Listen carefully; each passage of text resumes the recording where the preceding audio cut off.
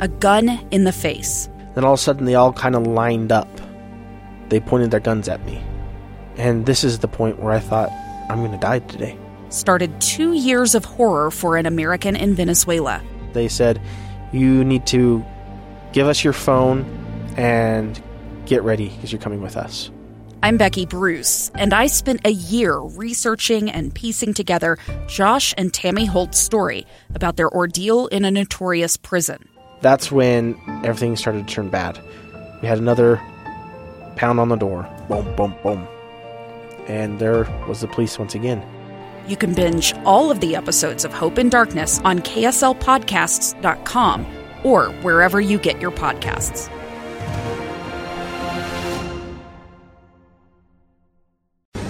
Inside Sources. Inside Sources.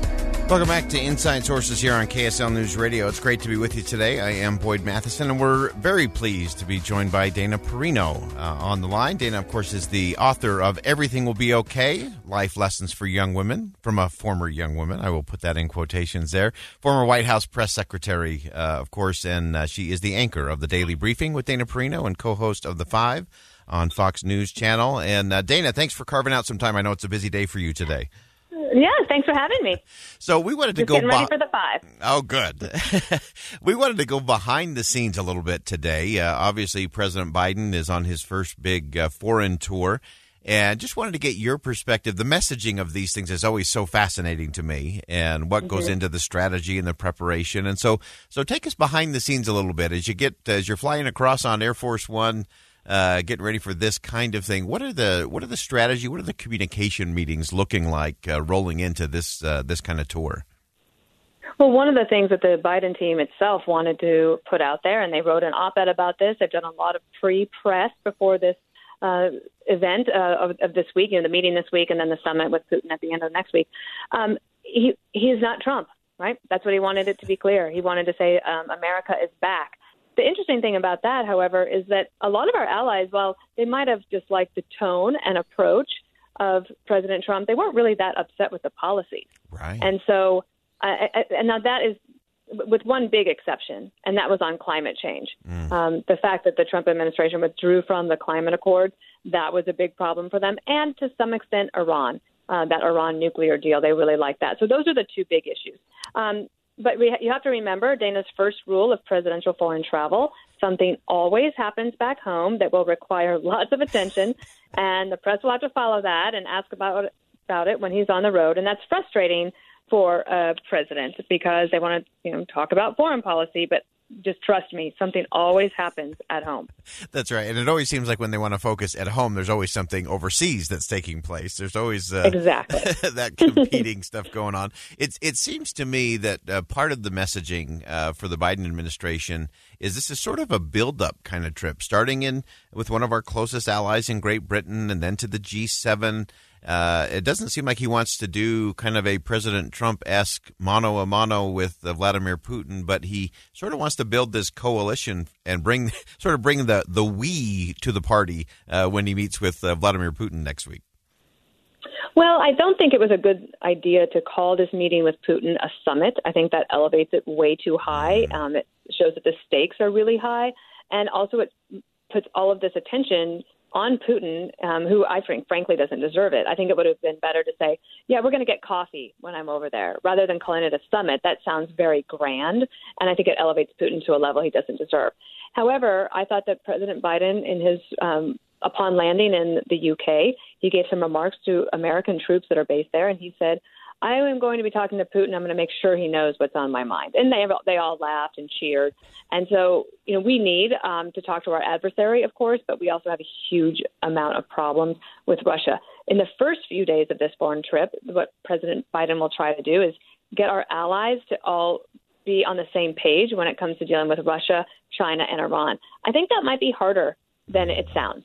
And that's partly because many of those European countries, especially Germany, have economic ties to, for example, Iran, and others are all trying to figure out a way to deal with China in a way that will keep their economies from collapsing. Yeah, and I do think the complexities of all of that, and again, I want to tie this into a messaging strategy. So you're mapping all of these things out. You're looking at all the contingencies and which of those delegations are going to have issues with Russia versus which ones will have issues with the Iran deal and China and so on. And so, again, I just want to point out for our listeners, the fact that you pointed out that calling it a summit was an issue. What are some of the other things? What are some of the other things that you would be thinking about in terms of that messaging? You mentioned his speech to the troops, very positive, nice, warm, easy, open. But what comes next? Well, I think that there's something that the Biden team that did was very smart. One of the things that they're going to try to do is get other EU countries to participate in providing vaccines to poor countries around the world, because we need to get those countries vaccinated so that this pandemic can well and truly get behind us. The Biden administration announced today that they will be purchasing 500 million doses of the Pfizer vaccine, and they will be challenging other countries to step up and do the same. So I think, from a messaging standpoint, getting ready to go into this, that's a good headline to walk in with. Yeah. And let's go to one of those headlines before I let you go and get ready for your next headline on the 5. If you were on this trip and you were writing that headline, because often that's how those strategy sessions begin, is what do we want the headline to be tomorrow and the next day? What are some of the headlines that you would be pushing for the administration on this trip? Well, if you remember, again, I'm putting myself in their shoes. I don't think it will be hard for them to be able to get really good press on this trip, because whereas the Harris trip to the border, or not to the border, excuse me, obviously not to the border, not quite to the border, Central America was largely seen as just a disaster. This is not a good trip. Yeah. This trip for President Biden, the media will constantly be saying, and this is why Biden is better than President Trump. And I just don't think it will be hard for the Biden team to get some decent press initially as they start their first foreign trip of the administration. Yeah. As you were in with President George W. Bush on these kinds of trips, what was the biggest challenge that you fought? You mentioned, what's happening back at home, keeping the balance there. Yeah, sure. I mean, I remember one time, for example, we were in Tanzania, and we really wanted to focus on the president's emergency plan for AIDS relief and a lot of the great work that the American taxpayers were doing to help provide for example, malaria treatments and things like that. And Kosovo was finally declared a country while we were on the road. And so we were in Africa, but we were having to talk about Kosovo. It just felt very incongruous. And then when we were in Japan, there was something big that happened back in the States, and we couldn't get anyone to focus on the issues there. So I just think the fact that, the world keeps spinning no matter where the president is. And so it's hard to control the message when things just happen. Yeah, always a challenge.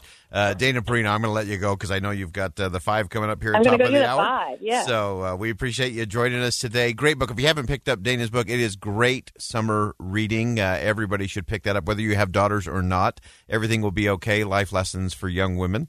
And again, just great insight as always. We appreciate your thinking, appreciate your voice. Dana Perino, thanks for joining us today. Thank you. Take care. All right. Again, that's Dana Perino joining us again. So interesting for me to look at the communication strategy. I love the fact that Dana pulled out some of these things that you wouldn't even think about.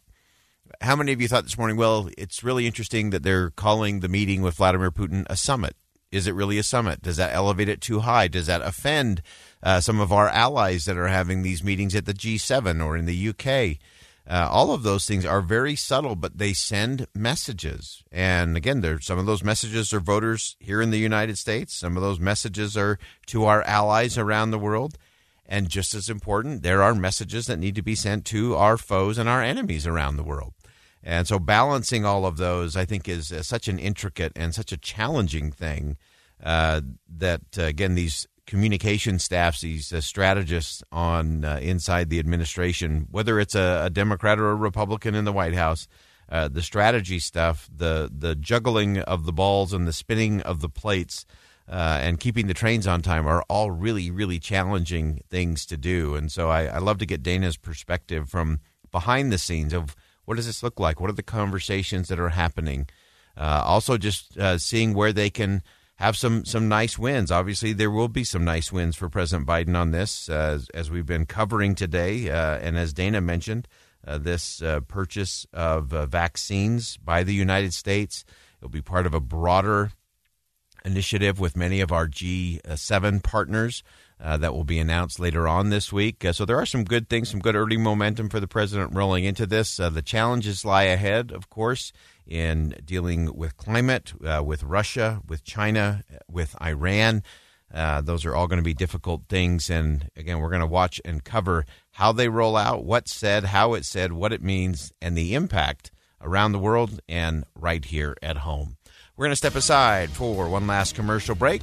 When we come back, we're going to talk about why it is so important not to just show up, but to show up big every day, every time. Find out what we're talking about coming up next. A gun in the face. Then all of a sudden, they all kind of lined up. They pointed their guns at me. And this is the point where I thought, I'm going to die today. Started 2 years of horror for an American in Venezuela. They said, you need to give us your phone and get ready because you're coming with us. I'm Becky Bruce, and I spent a year researching and piecing together Josh and Tammy Holt's story about their ordeal in a notorious prison. That's when everything started to turn bad. We had another pound on the door. Boom, boom, boom. And there was the police once again. You can binge all of the episodes of Hope in Darkness on KSLPodcasts.com or wherever you get your podcasts.